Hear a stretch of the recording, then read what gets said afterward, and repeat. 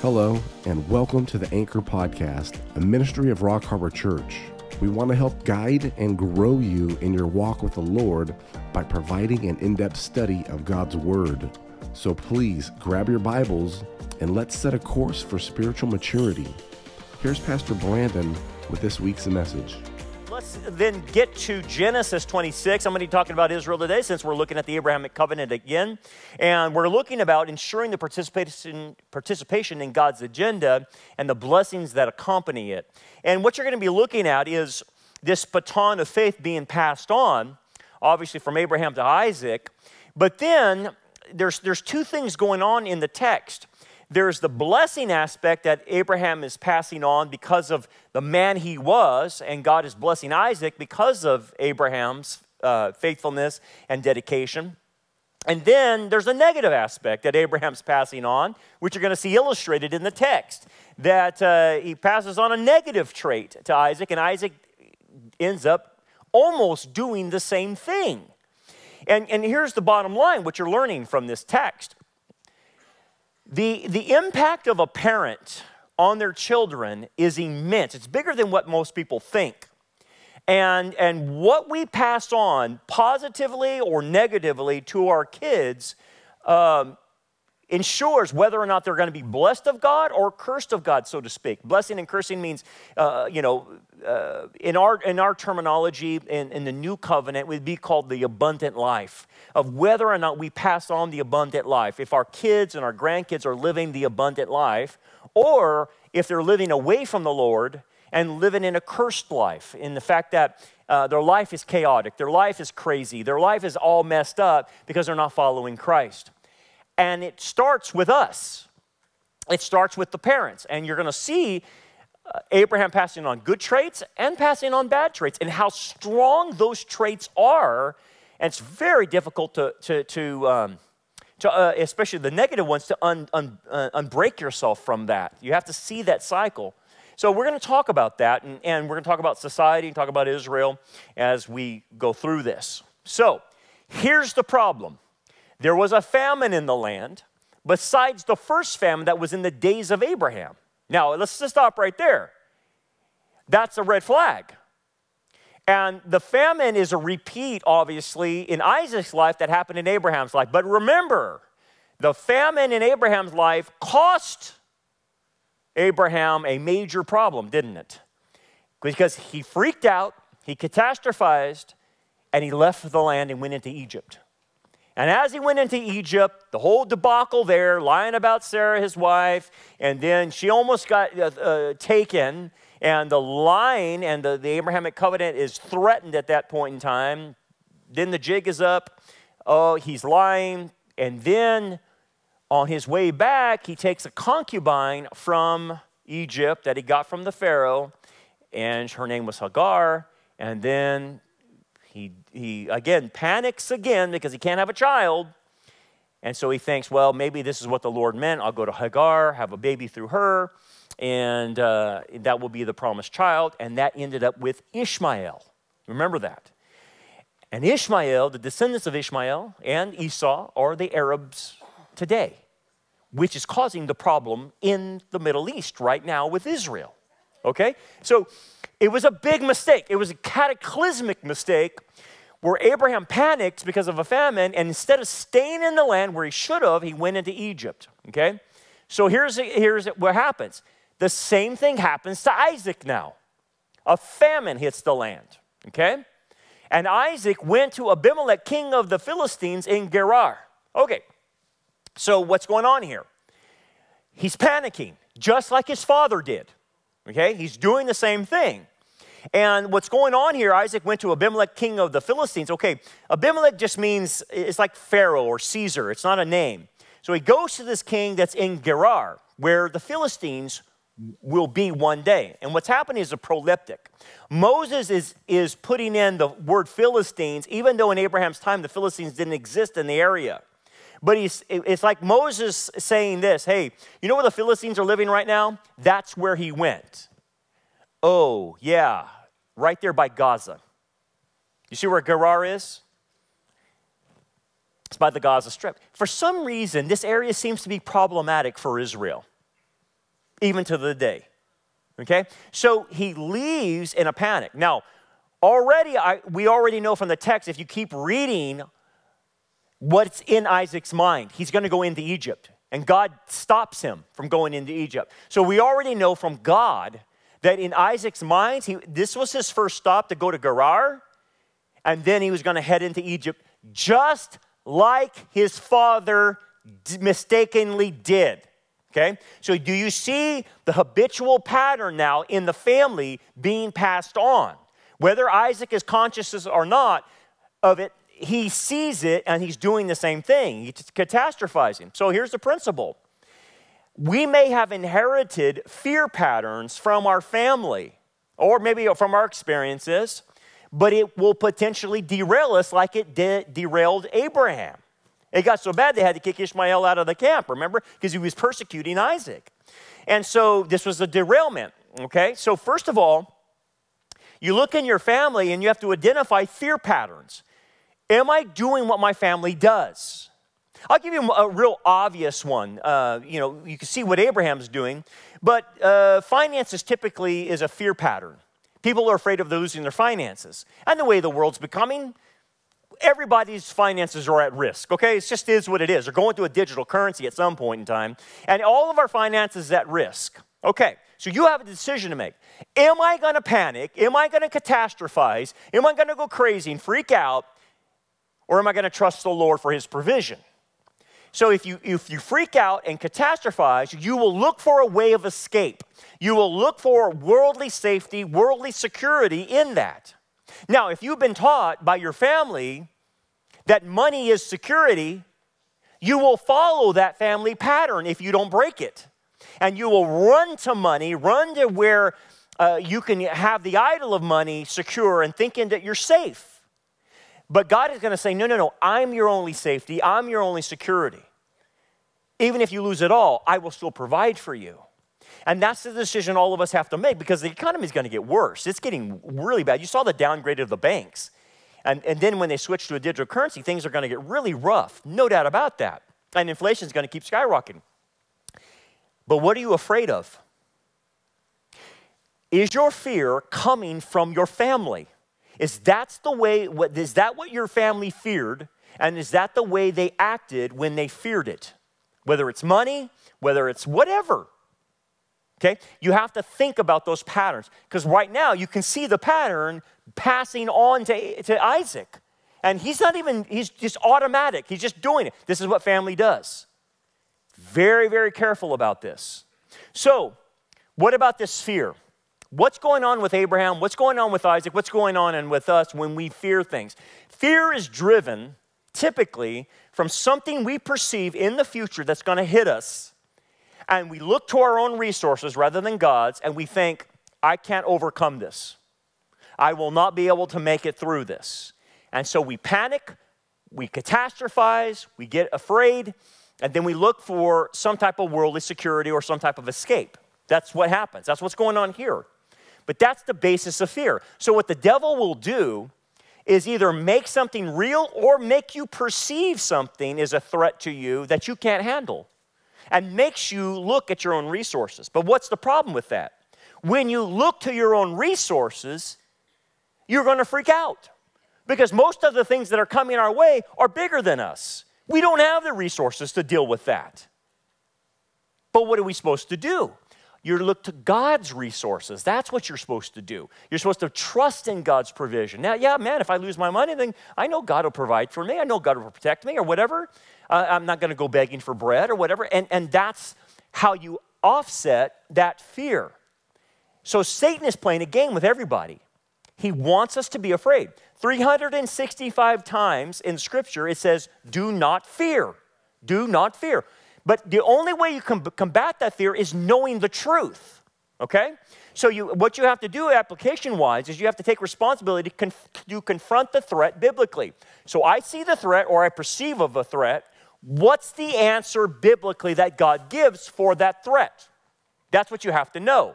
So let me give you an example. What I do in counseling, and when people come to me and they're afraid for their marriage, afraid for their life, afraid for their kids, afraid for whatever.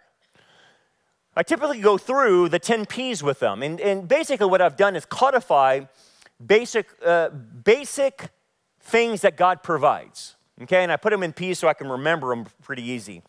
But when you look at this is what the scripture says that God will give you. Okay? And you got to know where all these promises go. So for instance, let's just take number 1. If I'm panicked and freaking out that they're going to go to a digital currency and I'm going to lose 40% of my value in my money, the answer to that is God's provision. So I'm going to go to the scriptures and find the scriptures that talk about God providing for me, that God will supply all my needs according to his riches in Christ. My needs. So there's one passage. The other passage is I won't go begging for bread. Okay, so there's the provision. Or what about 2024? Do you understand that 2024 is going to be a crazy, chaotic year in America because it's an election year? And you're going to see things that you have never thought you have seen, but it's going to happen. And you're not going to believe what you're seeing, okay? Crazy stuff's going to happen. They're going to sign up with the World Health Organization, and they're going to call the shots on us health-wise, a possible digital currency by 2024, 2025. There's a lot of things that are going to happen possibly, okay? Well, how do I navigate that? Well, you can freak out, catastrophize, go into a corner and suck your thumb and cry or whatever. Or you can trust like number 9 and number 10. God will guide us and God will provide wisdom if we ask for it. So God knows how to navigate through these rough waters. He knows how to get us through things. So my thing is I can't trust my own insight, my own IQ. I'm going to have to trust his wisdom and his lead in how to navigate through the crazy times. And can he do this? Yes. But as you can see, you have to confront what you fear with the truth that God provides. And when you do that, it dispels the fear. It's not that you're not concerned. It's not that you're not paying attention to what's happening, but you're not filled with anxiety and stress and freaking out and depression or whatever, and woe is me. The truth sets you free from fear. And Satan wants to bind you in it. Now, here's the thing. And here's what we already know. The Lord appeared to him. So this is an appearance, a theophany, and said, do not go down to Egypt. Now, how do you know he was going to go into Egypt? Because the Lord said, you're going to go into Egypt, aren't you? Gerar is your first stop, and you were heading down to Egypt just like your father. I'm going to stop you. Don't go. So he says, live in the land in which I tell you, dwell in this land. Now, this is interesting. He's in the middle of a famine. And God is telling him, stay in the land in the middle of a famine. Don't move. That is the opposite of what Satan will tell you. Satan will tell you to run. Satan will tell you, get out of there. And God is saying to all of us, you stay in the storm because that's where I'm at. Your safest place is with me in the middle of the storm. It's the same thing that Peter had to learn. Do you remember that? Storm was on the Sea of Galilee. Disciples are panicked, and they see the Lord walking on water towards them. And Peter says, bid me to come out to you. And the Lord says, come, Peter. And you know the story. Peter starts walking on water towards the Lord. But what got his attention? The wind and the waves got his focus off of Jesus. As long as he looked at Jesus, he walked on water. But the minute he looked at the wind and the waves, he started sinking. And he says, save me, Lord. What is that picture of? It's a picture of us. That the devil wants you to focus on the circumstances around you. The chaotic circumstances of the wind and the waves and the sea, instead of looking to Jesus.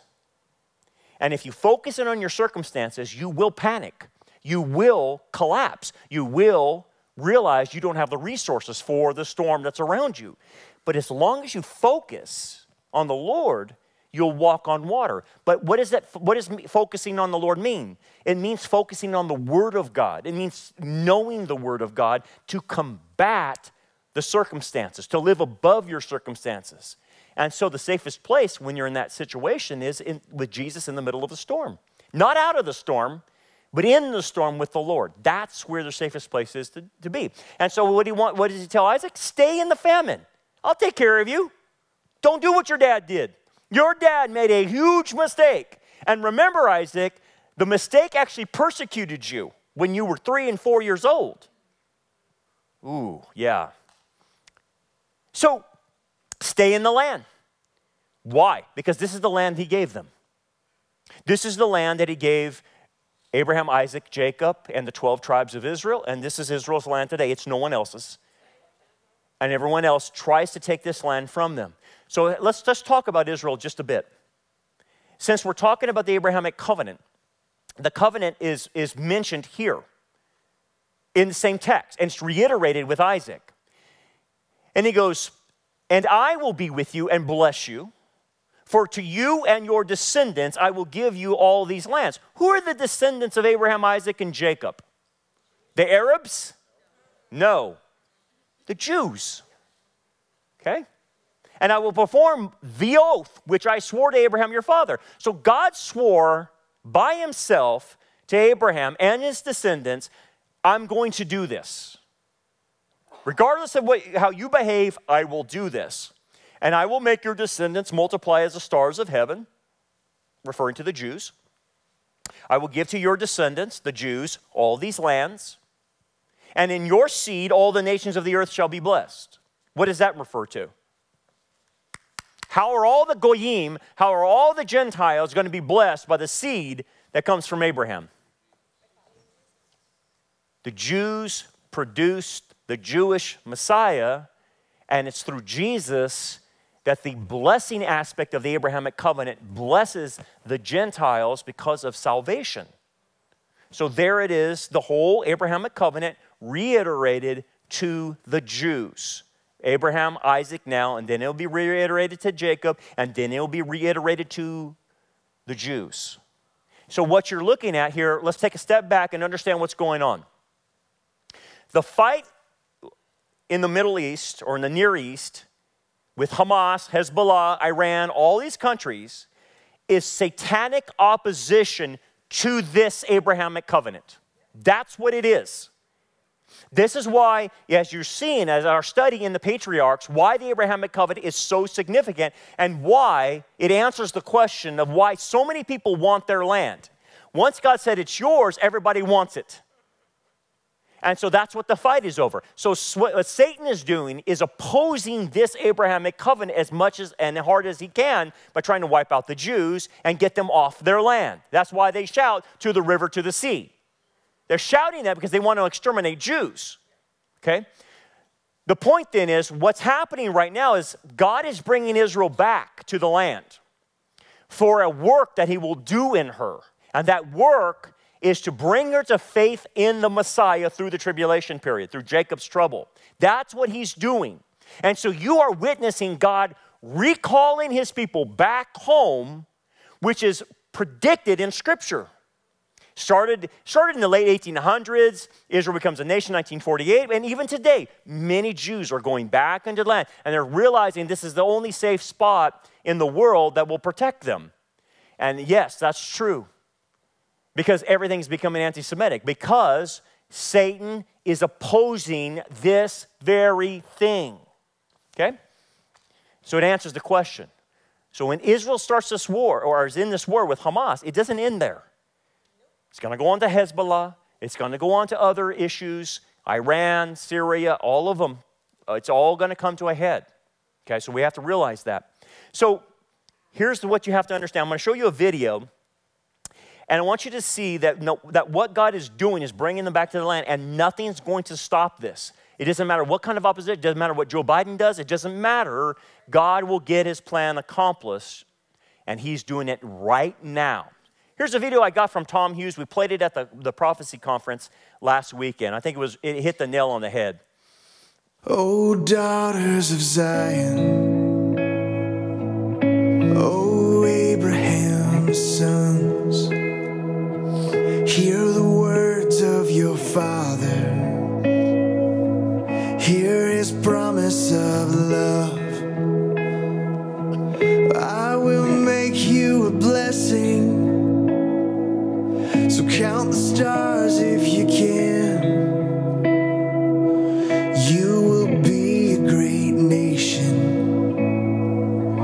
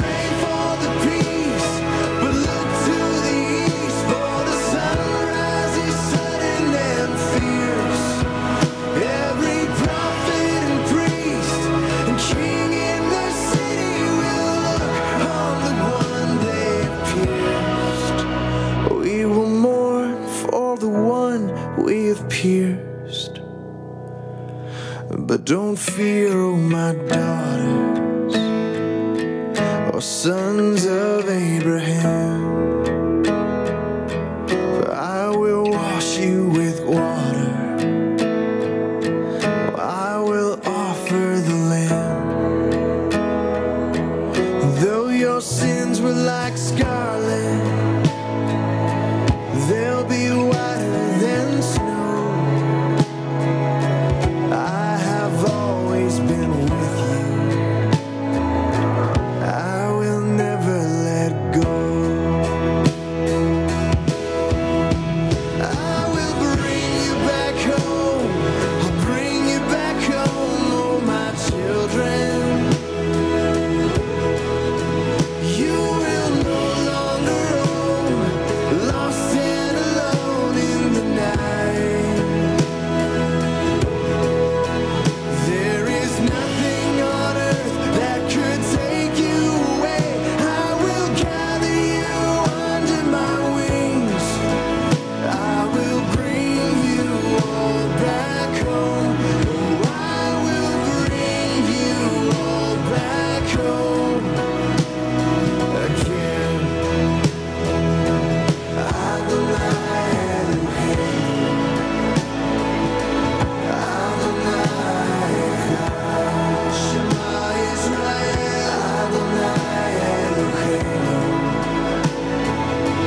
Adonai Echad, Shema Israel, Adonai Elohim,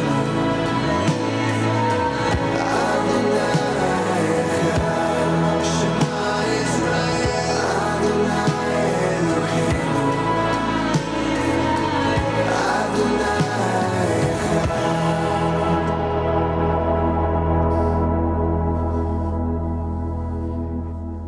Amen. That's why we support the Abrahamic covenant. It's still going on and God's doing his work. He's not done yet. So let's talk a little bit about Israel as a side note, since we're on the topic of the Abrahamic covenant. The Abrahamic covenant says, I will bless those who bless you and I will curse those who curse you. Right now, Joe Biden is putting himself in the crosshairs of the Abrahamic covenant because he is dictating to Israel how to fight this war. Because he's holding Benjamin Netanyahu hostage, so to speak, by telling him, if you don't do what we tell you to do, we're not going to supply you the bunker buster and the weapons that you need to defend yourself. So Israel is in a difficult situation with the United States because Joe Biden's administration wants a two-state solution and wants to appease Iran. And wants to appease the Gen Zs and the millennials who are pro-Hamas, because this is an election year.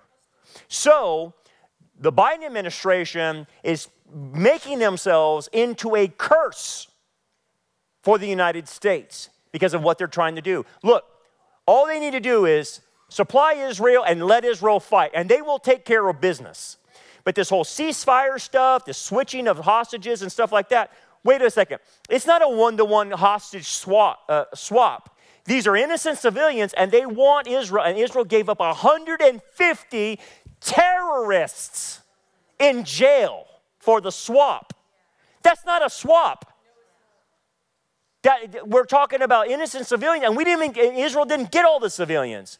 They got like 40, and then I think this morning they got 17 or something like that. I can't remember what it was.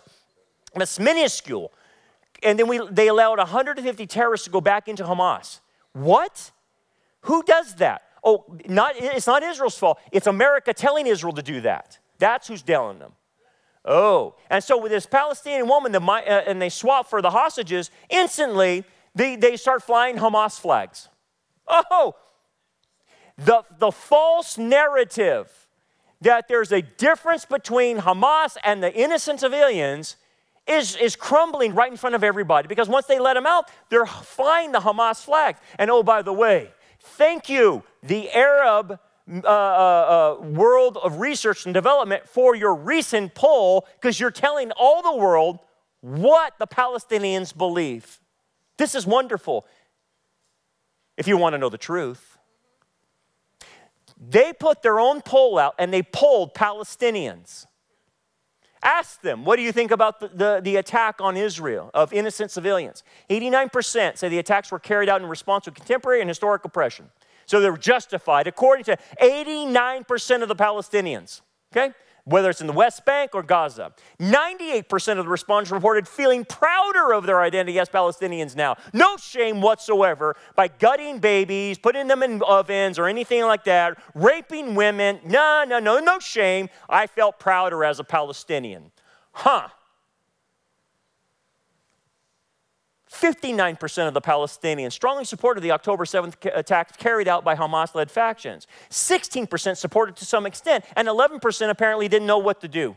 Apparently, 11, I could care less, it goes anyway. Wait a second. That means 3/4 of the Palestinians supported the attacks on Israel, on civilians. And then add the 11, you got 86% that basically, okay, it's fine with me, no problem, nothing opposed to it. What? Does that not tell you the mindset of what's going on in the Palestinian territories? This is a death cult, plain and simple. And this is why there cannot be any ceasefire. Israel has to go in there and wipe them out. Wipe Hamas out completely off the planet. Now, when asking the Palestinians, who do you look up to? Who helped you in this whole thing? Who's really on your side? Look who they targeted and said who is positively appraised for their actors. Al-Qassam brigades. Oh, thank you, a terrorist organization. Islamic Jihad, thank you very much. A second terrorist organization. Al-Aqsa brigades, another terrorist organization. Hamas, yes, of course. Arab Media, of course. And Hezbollah.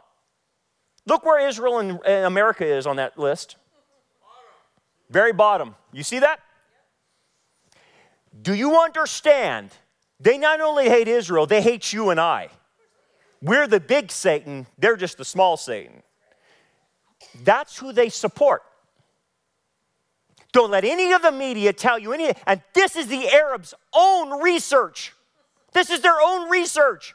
I wonder if this will be on any news site in America. CNN, MSLED, are they going to play it? No, I don't think so.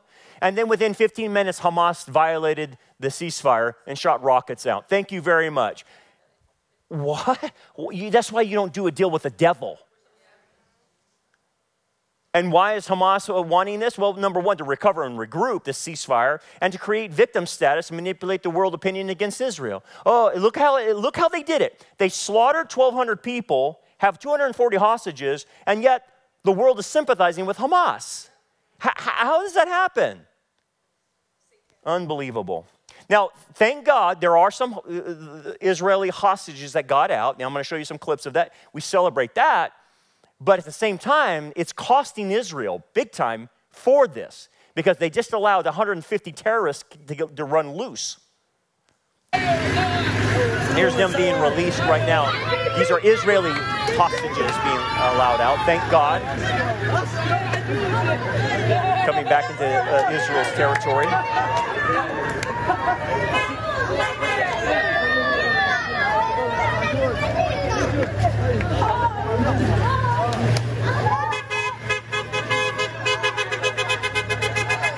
So thank God we're celebrating that. Amen. Amen. But it's not all of them.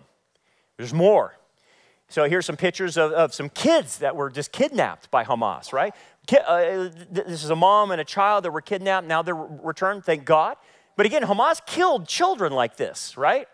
And here's Yafar Adar. She was 85 years old. You probably saw her. I showed videos, actually, of her being driven around in this golf cart by Hamas, just mocking Israel. She survived, believe it or not. Thank God. She was able to get out of there. And here are some more kids that were stolen, returned to their parents. Thank God for that. Here's a lady and some other folks that were released, some elderly people that were released back. Thank God. Again, this is the family that received their 2 daughters back. Here's a 9-year-old boy that they received back and a little girl. This is what Hamas did, right? And you can see their families being reunited, which is phenomenal. It's great. We're celebrating that. Here's that little 9-year-old boy being reunited with his family.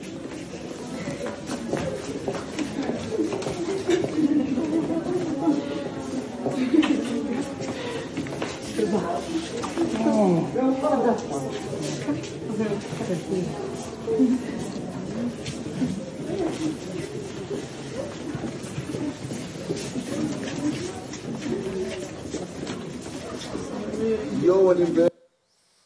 then this is the family being reunited with their 2 daughters that were stolen, kidnapped. געגעתם אליי? כן? חשבתם על אבא? אביבי, חשבת על אבא? כן? חשבת עליי דברים טובים?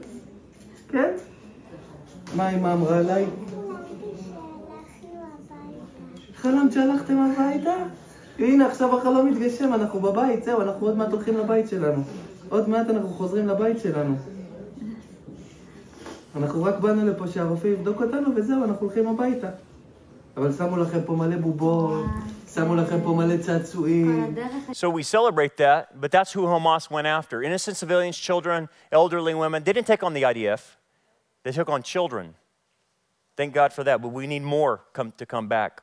Now, here's a positive thing. Now, we see a negative being repeated in Isaac's life. He almost went back into Egypt and God stopped him. Don't do that. Don't do the same mistake as your father did. Stay there. Stay in the storm. I'm with you. Now here's a positive that's been given to Isaac. He says, because Abraham obeyed. And why is he saying because? Because he says, I will bless you because Abraham obeyed my voice and kept my charge and my commandments, my statutes and my laws. This is all covenantal language of the Abrahamic covenant. Now again, let me parse this out. What he is saying is, look, part of the Abrahamic covenant is unilateral. God's going to make good on it no matter what the behavior is of Israel, okay? They're always going to have the land. It's an eternal possession. Always going to have a descendant. They're going to have a descendant that sits on David's throne forever, that being the Messiah. And those are guarantees. No matter what happens, it will happen. Then within the covenant, there are aspects of it that you can receive personal blessing or personal cursing based on obedience and disobedience, okay? And that's what he's talking about with Abraham being obey his voice, kept my charge, my commandments, my statutes, my laws. How do I relate to this? Well, it's simple. It's like this. You and I are part of the new covenant. This is the blessing aspect of the Abrahamic covenant, and the new covenant was made in Messiah's blood, okay? You are part of the new covenant. It's a unilateral covenant, which means that you're born again, you get the Holy Spirit, you're going to be adopted, you're going to be glorified one day and receive a new body. Those are guarantees. No matter what your behavior is as a believer, these are guarantees. But then in the new covenant, on my personal level, on my sanctification level, I have the decision to make of whether I'm going to live in a blessed state or in a cursed state. And curse means punishment. That because of my bad behavior or sin, I can be punished even though I'm still a believer. I can get out of fellowship with the Lord and live stupid and not receive the abundant life and the blessed life. Or I can obey and receive blessing. Okay? This is what he's saying about Abraham, that Abraham on a personal level is living this abundant life, and because he's living this abundant life, it allows God to bless the second generation. Okay? How does that work? Well, it's real simple. Look at America. We are living in a blessed country because of our founding fathers who set the whole thing up based on Judeo-Christian values. We reap the reward of what they set in the past. Now, is that coming to an end? I don't know. The way people act, they don't want the freedom anymore, right? They don't want what our founding fathers gave us. But you understand we're living in a blessed state because of what previous generations did. Everyone can understand that. That's how God's blessing works. And therefore, it's incumbent upon us right now to live in such a way that obeys the voice of God, keeps the charge, keeps the commandments, keeps the statutes, in order to live the abundant life, to pass that on to our kids and then our grandkids. It's incumbent upon us. To the degree in which any particular generation does that will be the degree in which the following generation is blessed or cursed.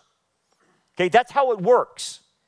Now again, it's not that people are not responsible for themselves, they are. But there are blessings you can pass on to your kids and grandkids, obviously, because of you living a proper life. Now, let's look at this real quick from a data standpoint in America. The opposite is actually happening in Israel, by the way, and the reverse is happening here in America. Let's start with the silent generation.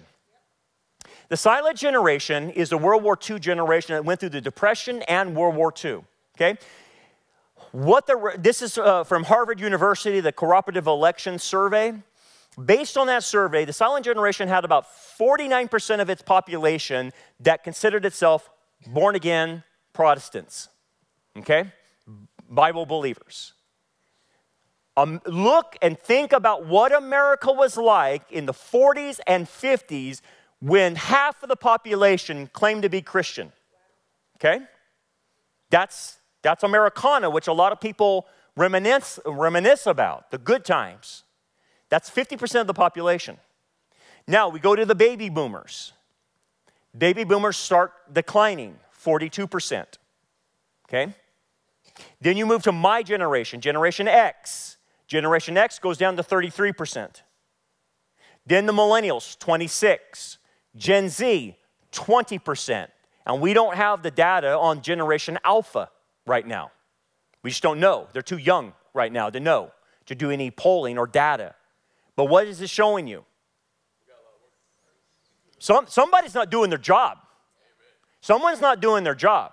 Now, look, I understand, and I blame, the environment that we're in. You blame the politicians, the schools, media, Hollywood, the music industry. All these other factors are coming to bear in and influencing the younger generations away from the Lord. No doubt about that. But you understand what the principle here is, the most powerful indicator of whether or not the next generation follows in their parents' footsteps is the parents. It is the most powerful thing. As you can see with Isaac, he actually duplicates a negative thing that his dad did by going into Egypt. He was going to go in there as well. It's powerful.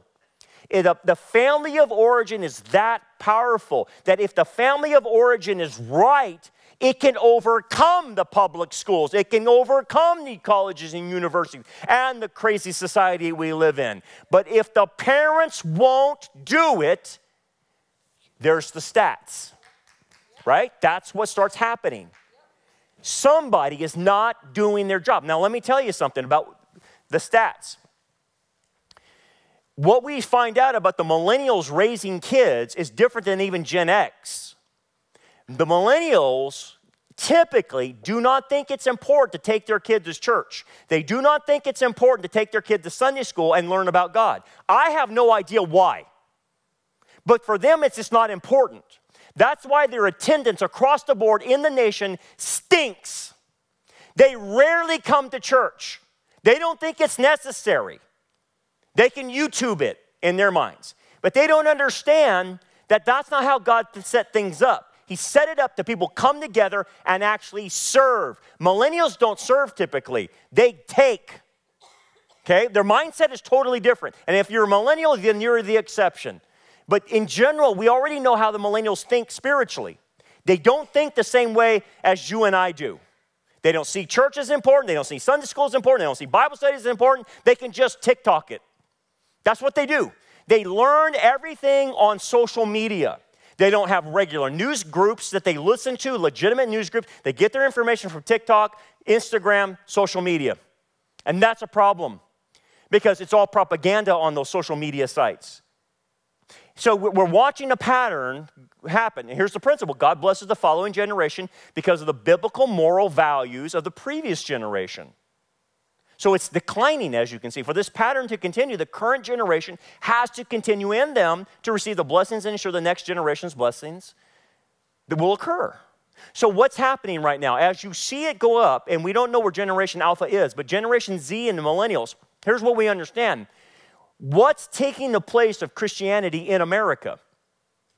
It's called neo-paganism. That's what's taking over. And their political ideologies are on the level of socialism, Marxism, and communism.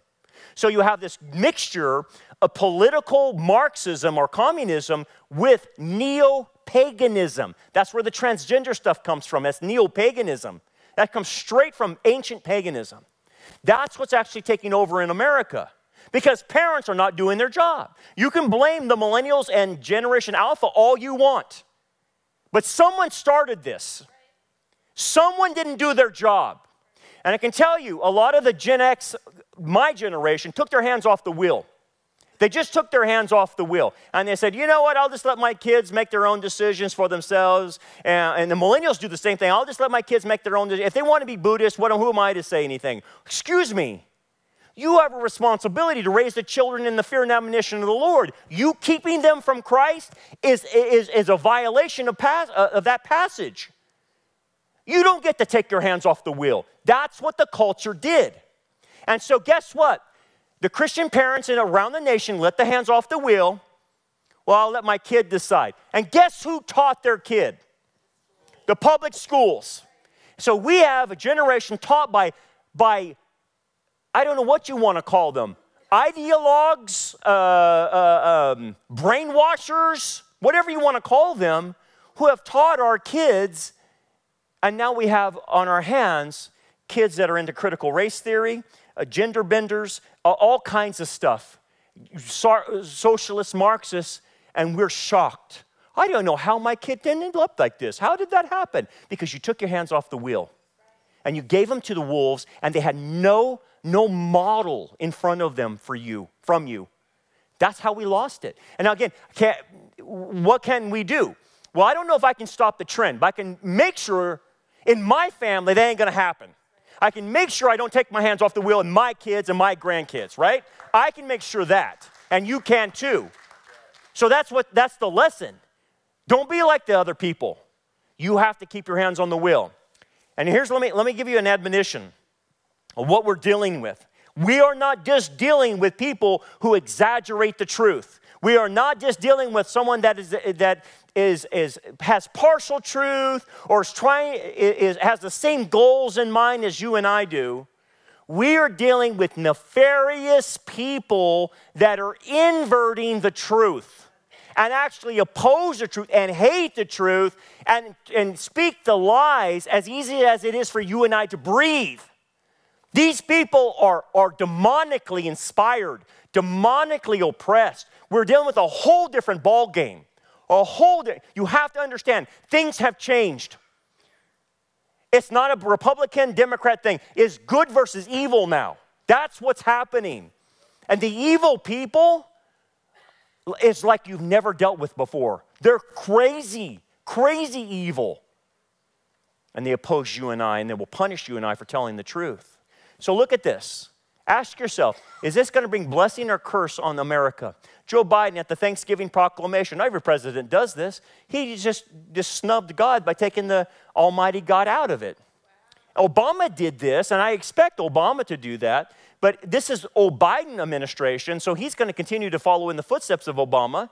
And he totally removed this from Thanksgiving.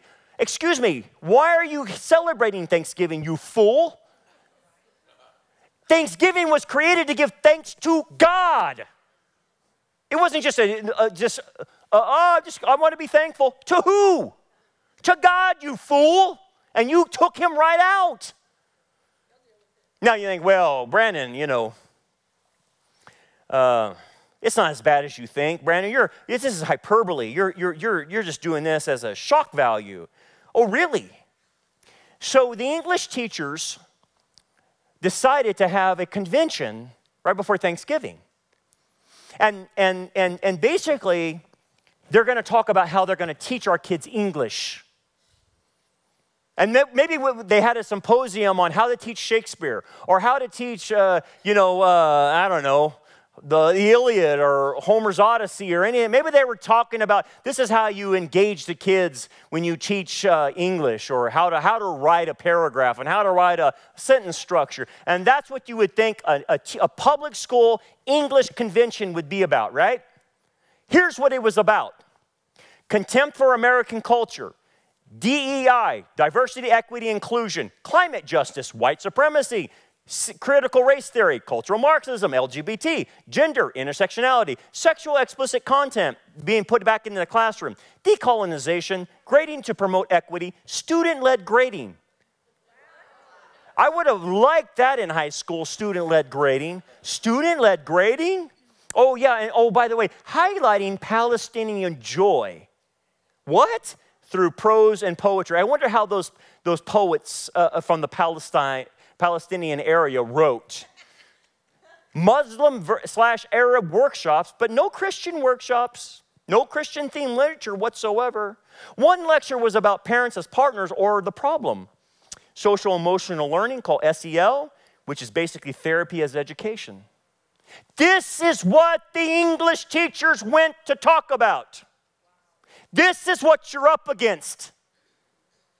This is a threat to you. This is a threat to your kids and your grandkids. They mean business. So if you decide to take your hands off the wheel, welcome to that world. Don't be surprised if your kid comes out of the English department, a cultural, Marxist, LGBT, gender, intersectionality, whatever. Don't be surprised.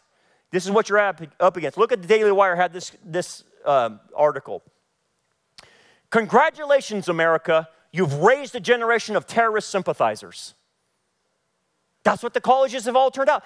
51% of Gen Z say that the brutal killing of innocent Israelis was justified because of the Palestinian grievances.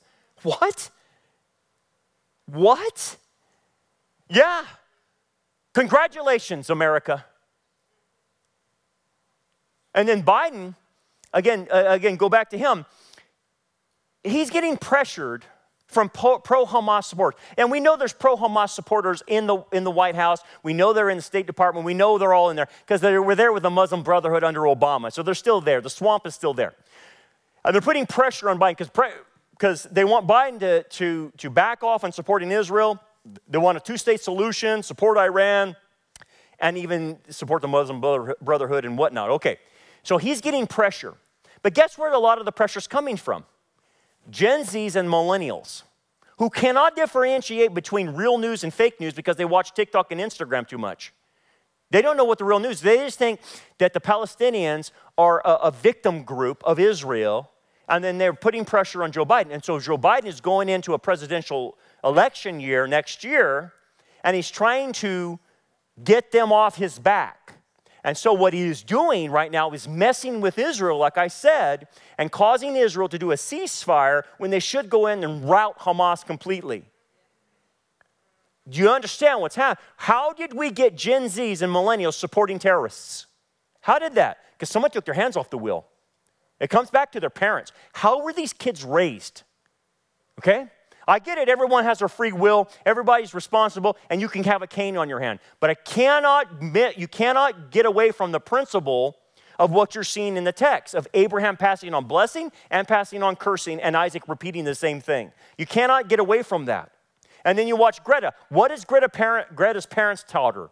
Well, they've taught her to hate Jews. Because apparently she comes off the mask, and she not only just misses climate care, she misses anti-Zionism. Anti-Semitic. Oh, the mask is off. Thank you very much. What age is she? She's a millennial. She's Gen Z. That's what we're talking about. Somebody let go of the steering wheel. Watch this. High school students riot in Queens after they discovered teacher attended pro-Israel rally. Teacher forced to hide from radicalized mob of teenagers. What? In Queens?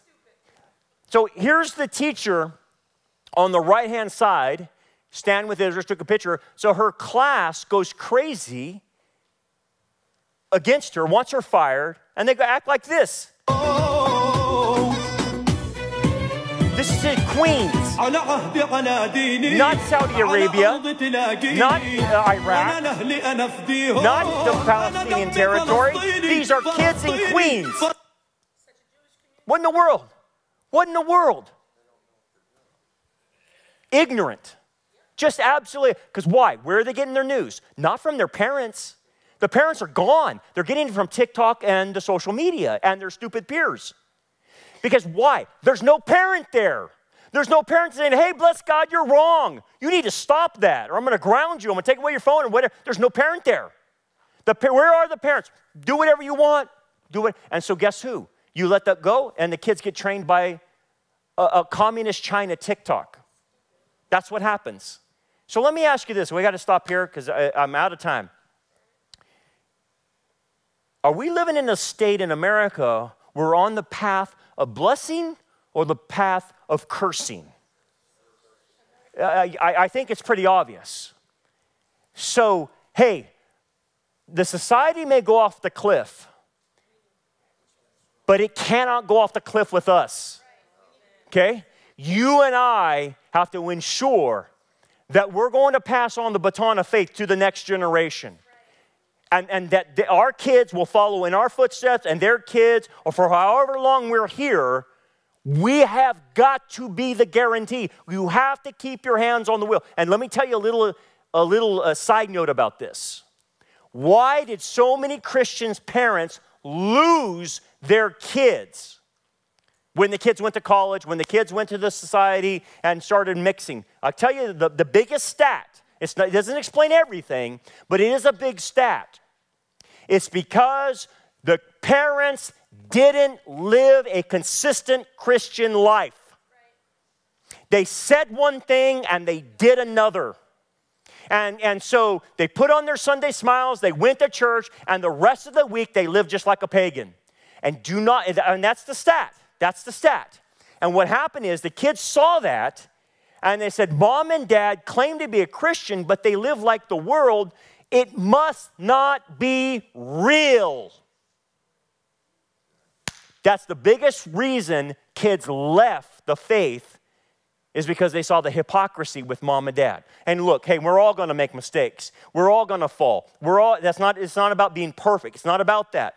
It's about the consistent direction of your life. Abraham wasn't perfect. He made mistakes, yeah? But Abraham's life was consistent. He still was going in the right direction. That's all the kids need. All they need to see is, are you going in the right direction?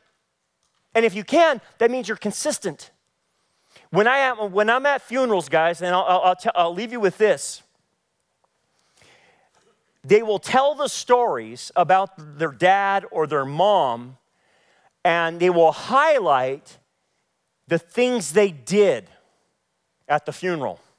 Okay? Sometimes they'll say what they said, but what sticks in the kids' minds as adults when their parent is there and being buried is the life that parent lived in front of them. Overwhelmingly, that's the majority of what I hear, is what their parents did. Not what they said, but what they did. Did their works, did their lifestyle match up to what they professed? If it does, the kids are right there following the parents' footsteps. They will follow right there if it's consistent. That's what we have to live up to. And guys, we have to do it because they're out there trying to take our kids away. So my question is, are you up for the task? Yes. Amen. If you are, let's fight the good fight. Let's pray. Father, thank you, Lord, for what we can learn from Abraham and Isaac. This picture of blessing, a blessing of cursing, of passing things on. We want to be the kind of people that are able to pass on the baton of faith, that we have credibility with our own kids and grandkids, that we live consistently with you as much as possible. Give us the strength to do that, Father, so that we don't have our kids fall into the hands of the enemy. And Father, I pray if there's anyone here that doesn't know your Son, they would come to faith in him today, understanding that Jesus, the Jewish Messiah, died on a cross for their sins, was buried and rose on the third day to give everlasting life to anyone who will believe. Bless us as we go now. In Jesus' name, amen. Thanks for joining us for another lesson. We hope that this message is a blessing for you and helps you grow towards a more mature understanding of God's Word. For more information about our ministry, we invite you to check out our website at rockharborchurch.net. Until next time, remember, keep looking up, for our redemption draws near.